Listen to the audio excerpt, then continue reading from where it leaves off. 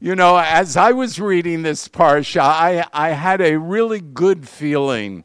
I said, here, Sarah died at 127. We know that Abraham died at 175. We know that when they were 90 and 100 respectively, they had a son. And we know that Abraham, probably around the age of 140, took another wife. And I'm thinking, wow, I am young. This is great. There is really an opportunity here. I'm just thinking, yeah, okay. Genesis 24, 1-4. And I'm just going to speak about one thing, I believe. And it comes from Genesis 24, 1-4. And I believe we're going to talk about a key principle in Scripture, a foundational principle coming out of Genesis 24, 1-4. So, now Abraham was old, advanced in years, and Adonai blessed Abraham in everything. Then Abraham said to his servant and the oldest of his household who managed everything that belonged to him, "Now put your hand under my thigh so that I may make you take an oath by Adonai, the God of heaven and the God of the earth, that you will not take a wife for my son from among the daughters of the Canaanites, among whom I am dwelling. On the contrary, to my land and to my relatives you must go and get a wife for my son Isaac." So let's take this verse by verse, and then we'll look at what I think is that key principle.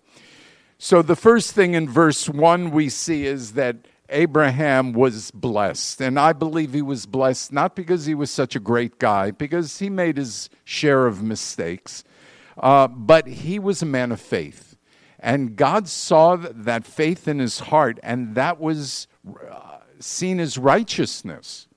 And so that was great. And Abraham was promised a legacy, and he understood that the legacy that he was promised had to do with his, not only God's faithfulness, but his own faithfulness. Abraham had to be faithful. And so he understood this concept of promise. And in verse 2, we see he picked his oldest and most trusted servant for the same reason. He understood what the seriousness of a promise and figured that this is the best person who could do the job because he's loyal, he's trustworthy, he's been with me for years and years. And Abraham was very loyal to God, loyal to his, his nephew Lot, to Sarah, and even to the sons of Heth, who in chapter 23 he bought the cave from in order to bury his wife Sarah. So his servant Eliezer understood that this was not just a promise, because when Abraham told him, this was a promise that was important to God. This was based on Adonai, the God of heaven and the God of the earth. And what did Abraham require of the servant? To go to his relatives, and actually that could have been difficult. You know, it was a fairly long journey and probably a dangerous journey. But he was going to go and find a wife for Isaac. And definitely not from the Canaanite group. So let's interrupt the story to focus on the foundational biblical principle that God has laid out here, and in many, many places throughout Scripture. Here it is. We are to live in this world, but not be of it. And that's what Abraham was doing. He was living in the world. He was living with the Canaanites. But he was not of this world. When it came to making a major decision for his son, he knew that he could not draw from the idol-worshiping Canaanites. He had to draw from a family that respected God, or at least be open to God. Really, if you think of it, even his relatives didn't really know the Lord at this point. And so, but he sensed that probably because he had a calling, and this calling was to raise up a nation and to really inhabit the land of the Canaanites, he probably thought this is not a good idea to have a Canaanite as Isaac's wife. Also, we see if we rephrase this concept, this foundational principle, we are to live in this world and yet be separate. So it's important to do both.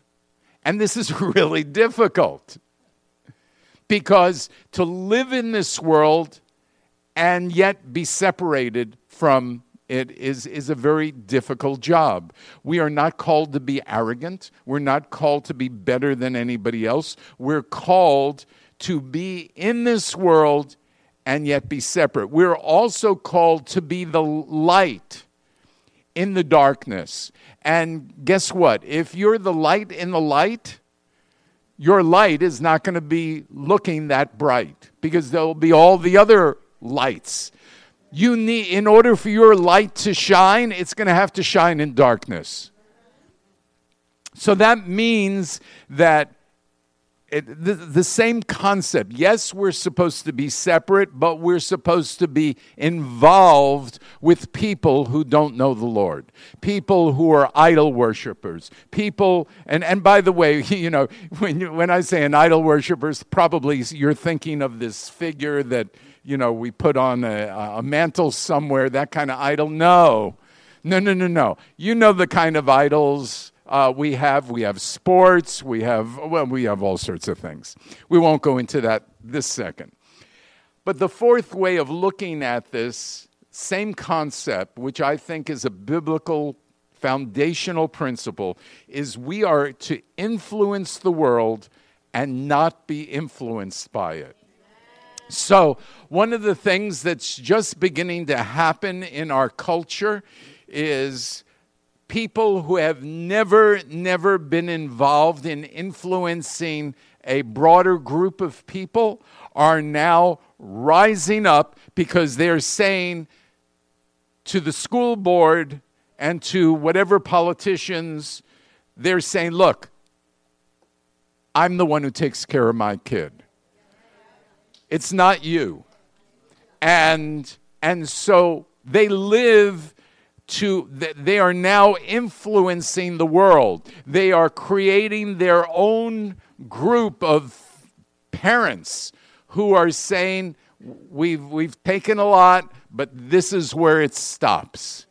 And I think this is a tremendous thing to get involved in, because we want to make sure that we are given the rights to raise our kids.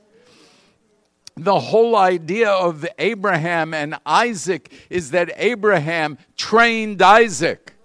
And it wasn't a school, and it wasn't any government thing. It was Abraham, because he trained him in the way of God. And then Isaac, as Tyler so beautifully put it, did nothing, but he waited for God's plan. I mean, he could have run off in rebellion somewhere easily. So we are to influence the world, not be influenced by it. This is very difficult, because the world, as we know, and sin, as we know, is very tempting. There are a lot of things that feel good about the world. And yet we have to say no. In fact, some of our common sense says, well, what's wrong with that? And God says, everything. You know? And that's difficult. That's very difficult. So Abraham knew God, and he insisted that Eliezer take this bride not from the Canaanites, even though, look, he lived with them, he had good relations with them. I'm sure there were wonderful, smart, bright, beautiful women available from the Canaanites. And yet, this is not what they did. So this is a great example, I think, of this principle of being in the world but not of it. You know, Abraham had some experience of doing it his way. Not that you shouldn't listen to your wife, but in this case, he listened to his wife instead of Sarah. He listened to his wife instead of the Lord, and you know, he had a lot of tsuris after that. You understand the word tsuris? It means difficulty. And so we see that because he didn't trust God at that very time, or didn't apply the trust that he had, they ended up with Ishmael, and it hurt their marriage. It was just a lot of pain because of making the wrong decision. So when it came to Isaac, he was going to make the right decision. He was going to do this with God. And the foundational biblical principle should be applied today in our lives. Like many biblical principles, it's easy to understand the principle. It's difficult to do. It's difficult to do. There's so much pressure on us to agree with our culture and agree with our world. And our kids are looking at us and saying, "You're like from another universe. Don't you understand?"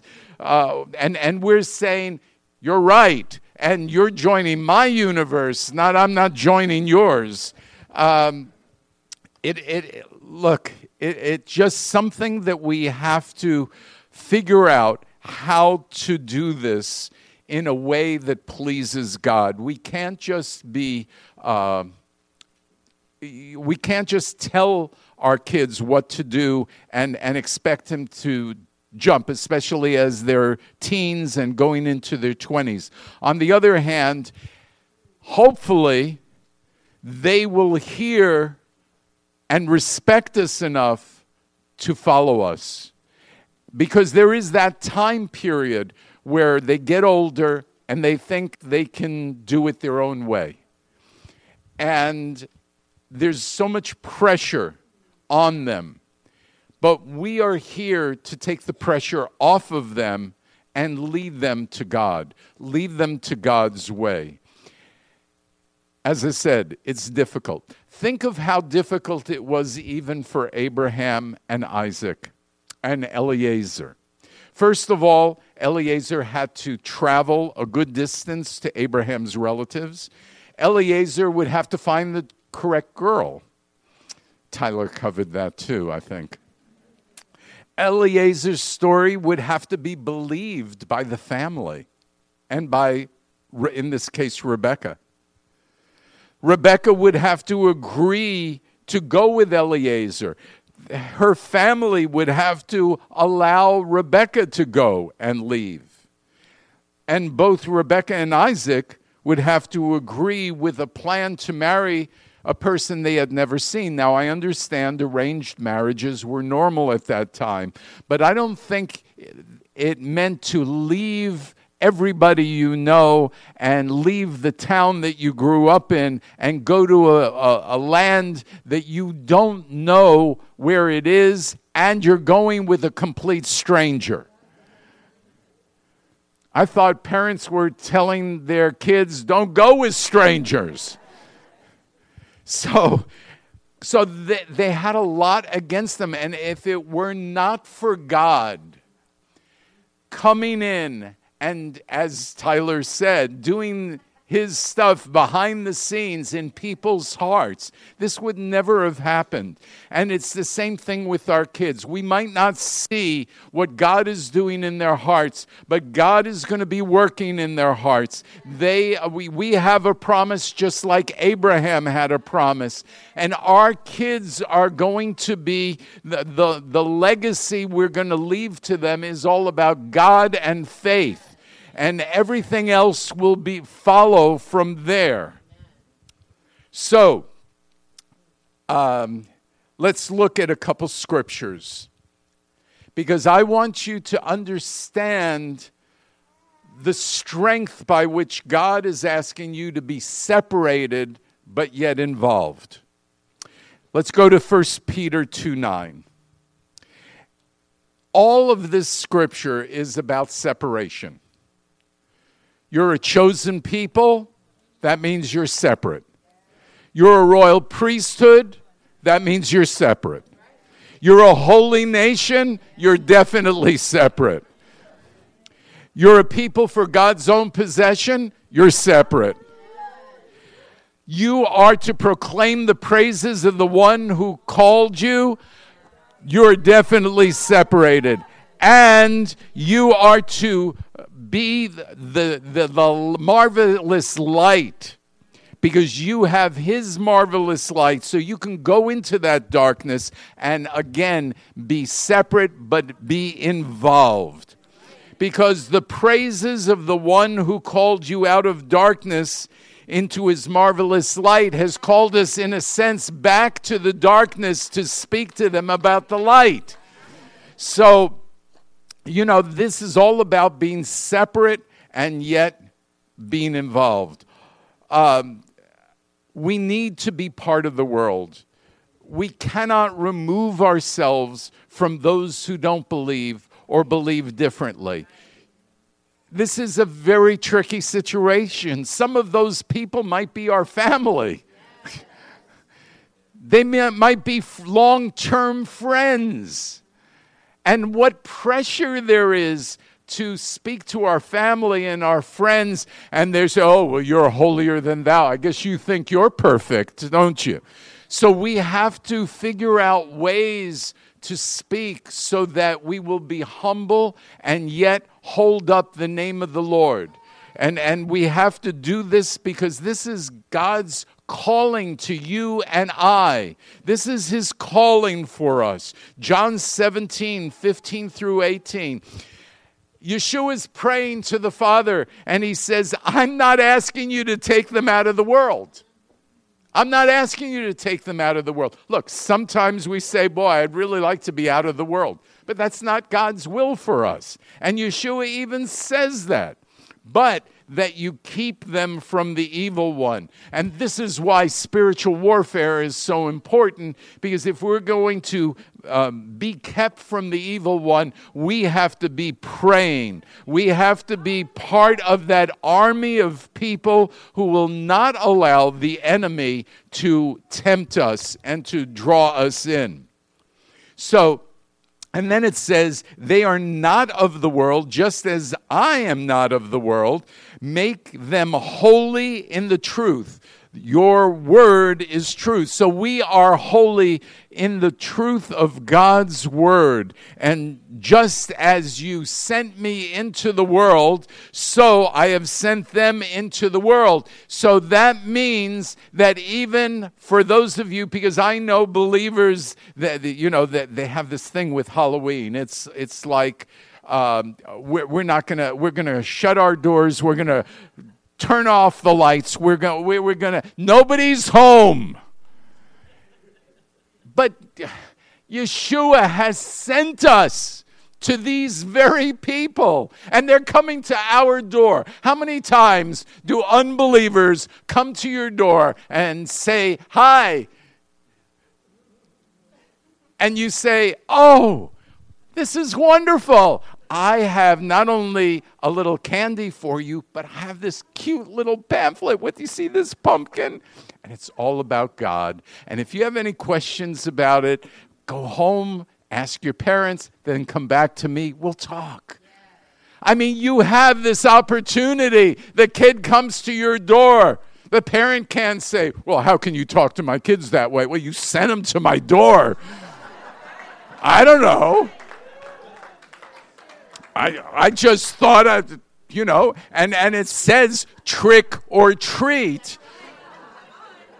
I'm just in with this holiday, might have a little different take on it, but I don't know. So 2 Corinthians 6 gives us this incredible, difficult scripture. This is like, there's some scriptures that believers really dislike. And this is one of those scriptures, especially when they want to marry somebody who's not a believer, or they want to go into partnership with somebody who's not a believer in some way, shape, or form.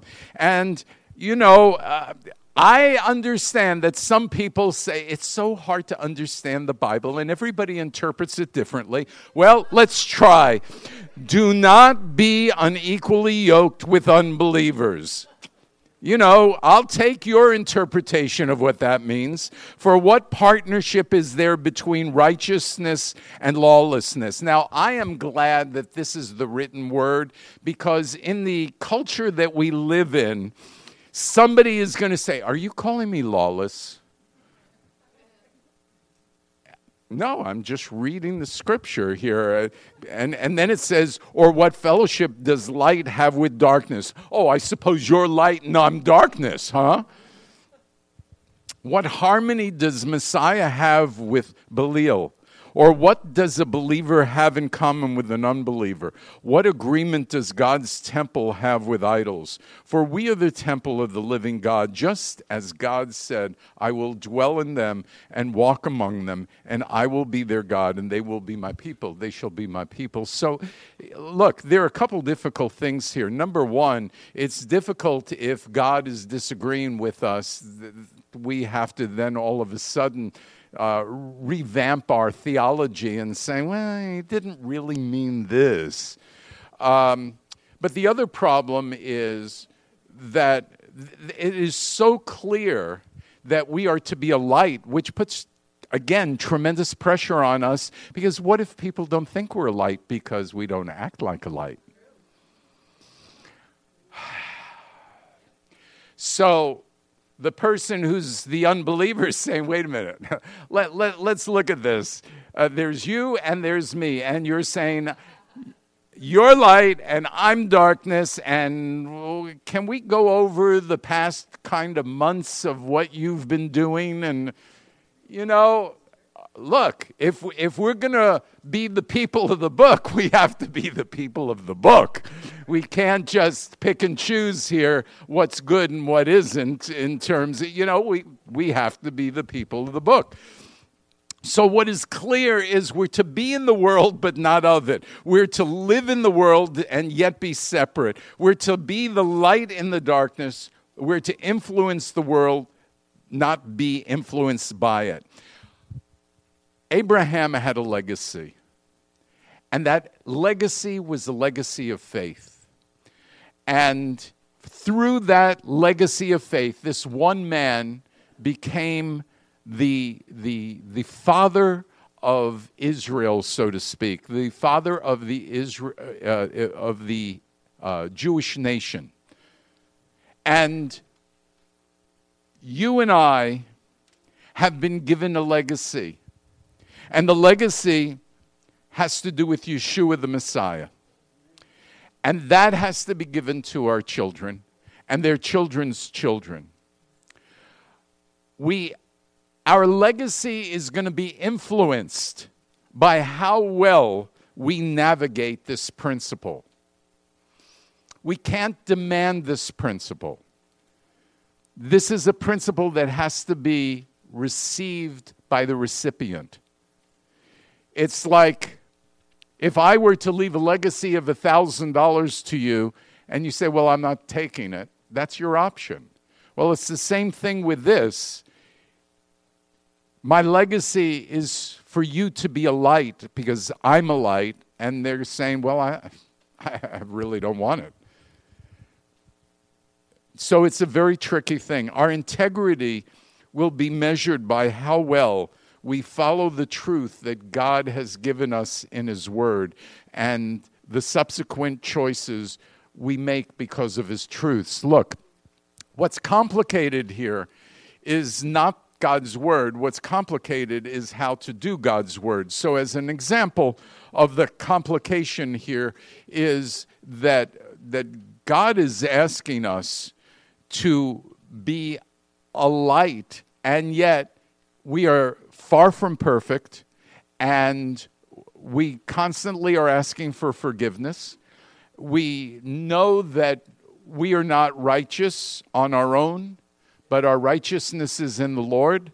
How do you explain that to somebody else? Because they're looking for believers to be perfect, and we aren't. So this is difficult. But God will see our loyalty to Him and His Word. And not only will He judge us accordingly, but I believe a lot of the results will be according to our loyalty to Him and His Word. And it might not show in the first year or the second year or the year that you want your child to get it. You know, they turned 18 or 20 and they're going out of the house now, and you're saying, I can't let this kid out of the house.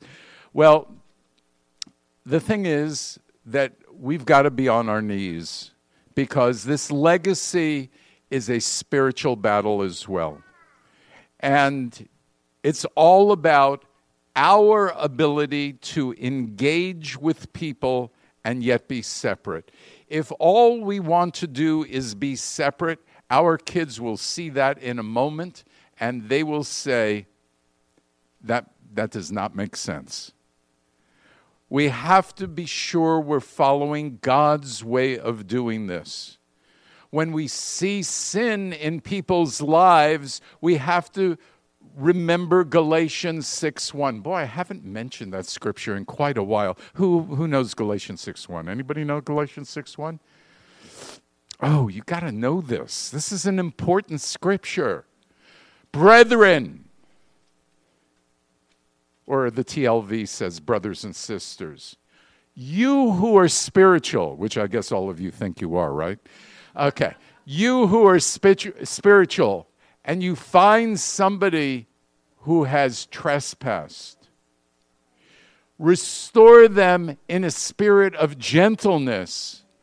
Otherwise, you too will be tempted. And there's nothing worse than believers who lose it, who have fallen into the temptation because they're correcting somebody else's sin.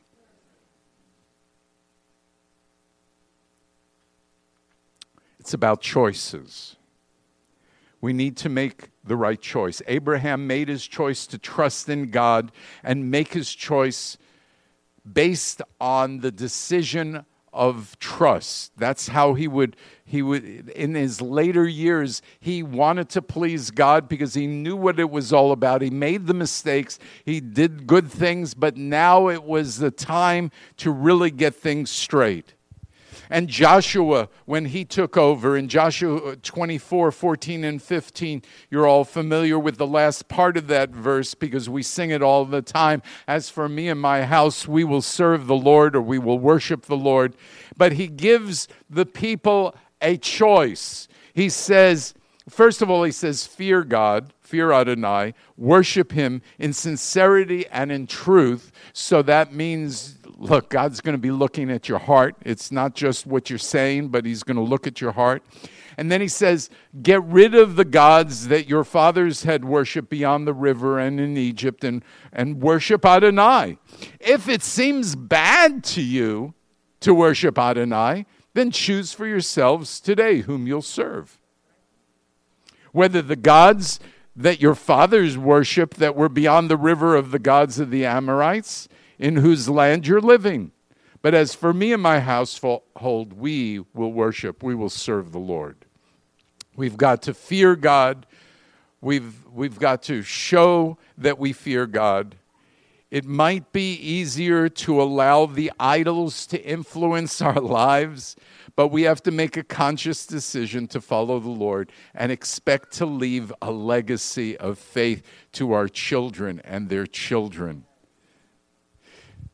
Reminds me of a conversation yesterday that I had with a visitor, and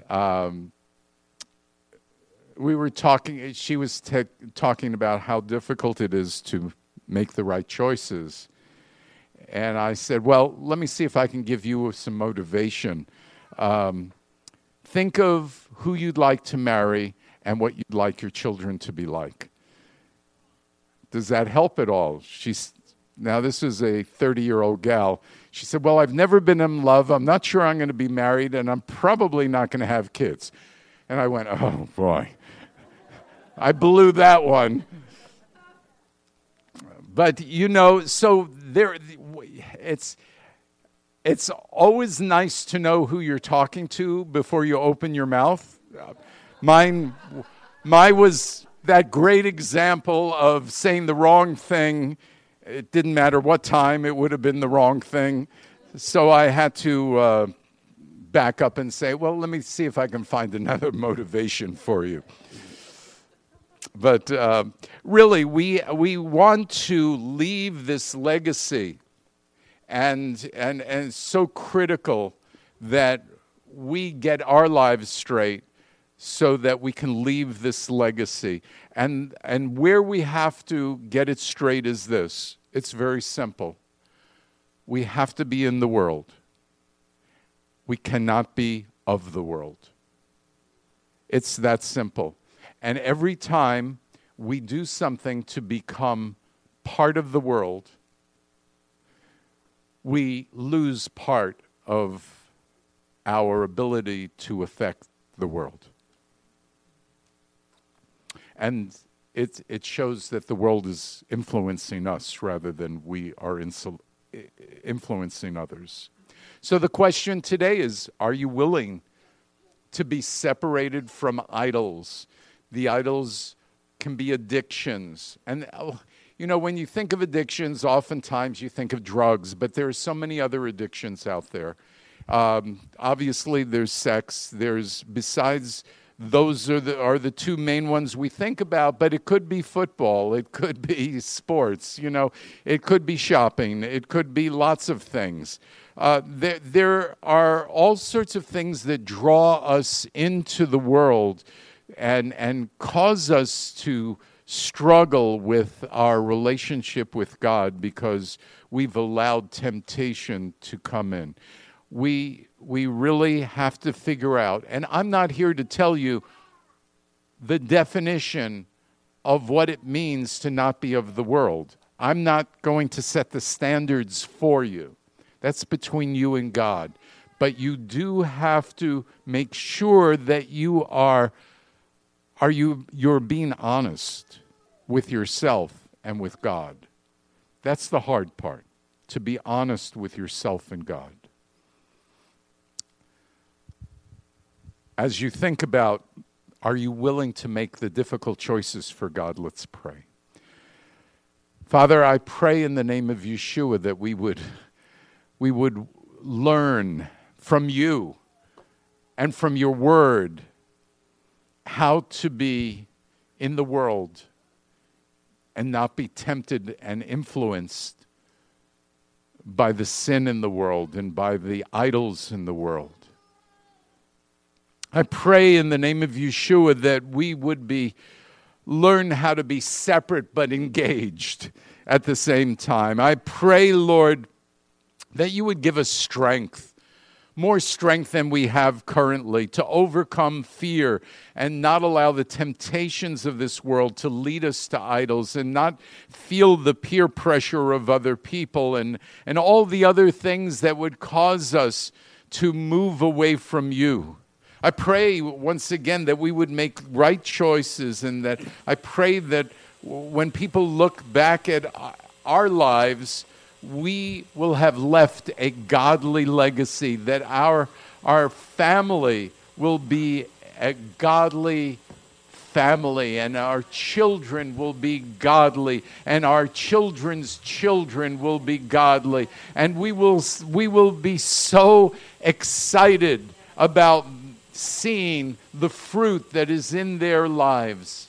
And then, Lord, you said if we seek you like that, Father, you'll add everything else to us. And that's what I believe, Lord, that you'll add all the other things that we're concerned about, the academics, the sports, or whatever is our big concern, that our kids need to be this way. Lord, just allow them to be filled with the power of your Spirit. And I know you will add everything else to them. Lord, you'll give them joy. You'll give them peace in every type of situation. Father, these things are so much greater than the lures of this world. So, Father, pour out your Spirit, please, over our congregation, over our families. And I pray, Lord, also, if there's anybody here who has never accepted Yeshua as their Messiah, this should be the day that you do so, because without Yeshua, you can't go to the Father. You can't address the Father. Well, you can address him, but Scripture says that Yeshua is the way. And so, Lord, I ask that if there's anybody who's never received Yeshua as their Messiah, that they would do so this day, just by repenting and saying, Lord, I'm sorry for my sin. Father, I receive Yeshua into my life as Lord and Messiah. And I pray, Lord, that that from here on in, I'm going to dedicate my life to you, because I have two choices. One is to dedicate my life to you, and the other is to dedicate my life to the world. And so I choose you, Lord. I choose you. And I thank you and I praise you for all of this in the name of Yeshua. If somebody here has received the Lord Yeshua for the first time, feel free to come to me after services.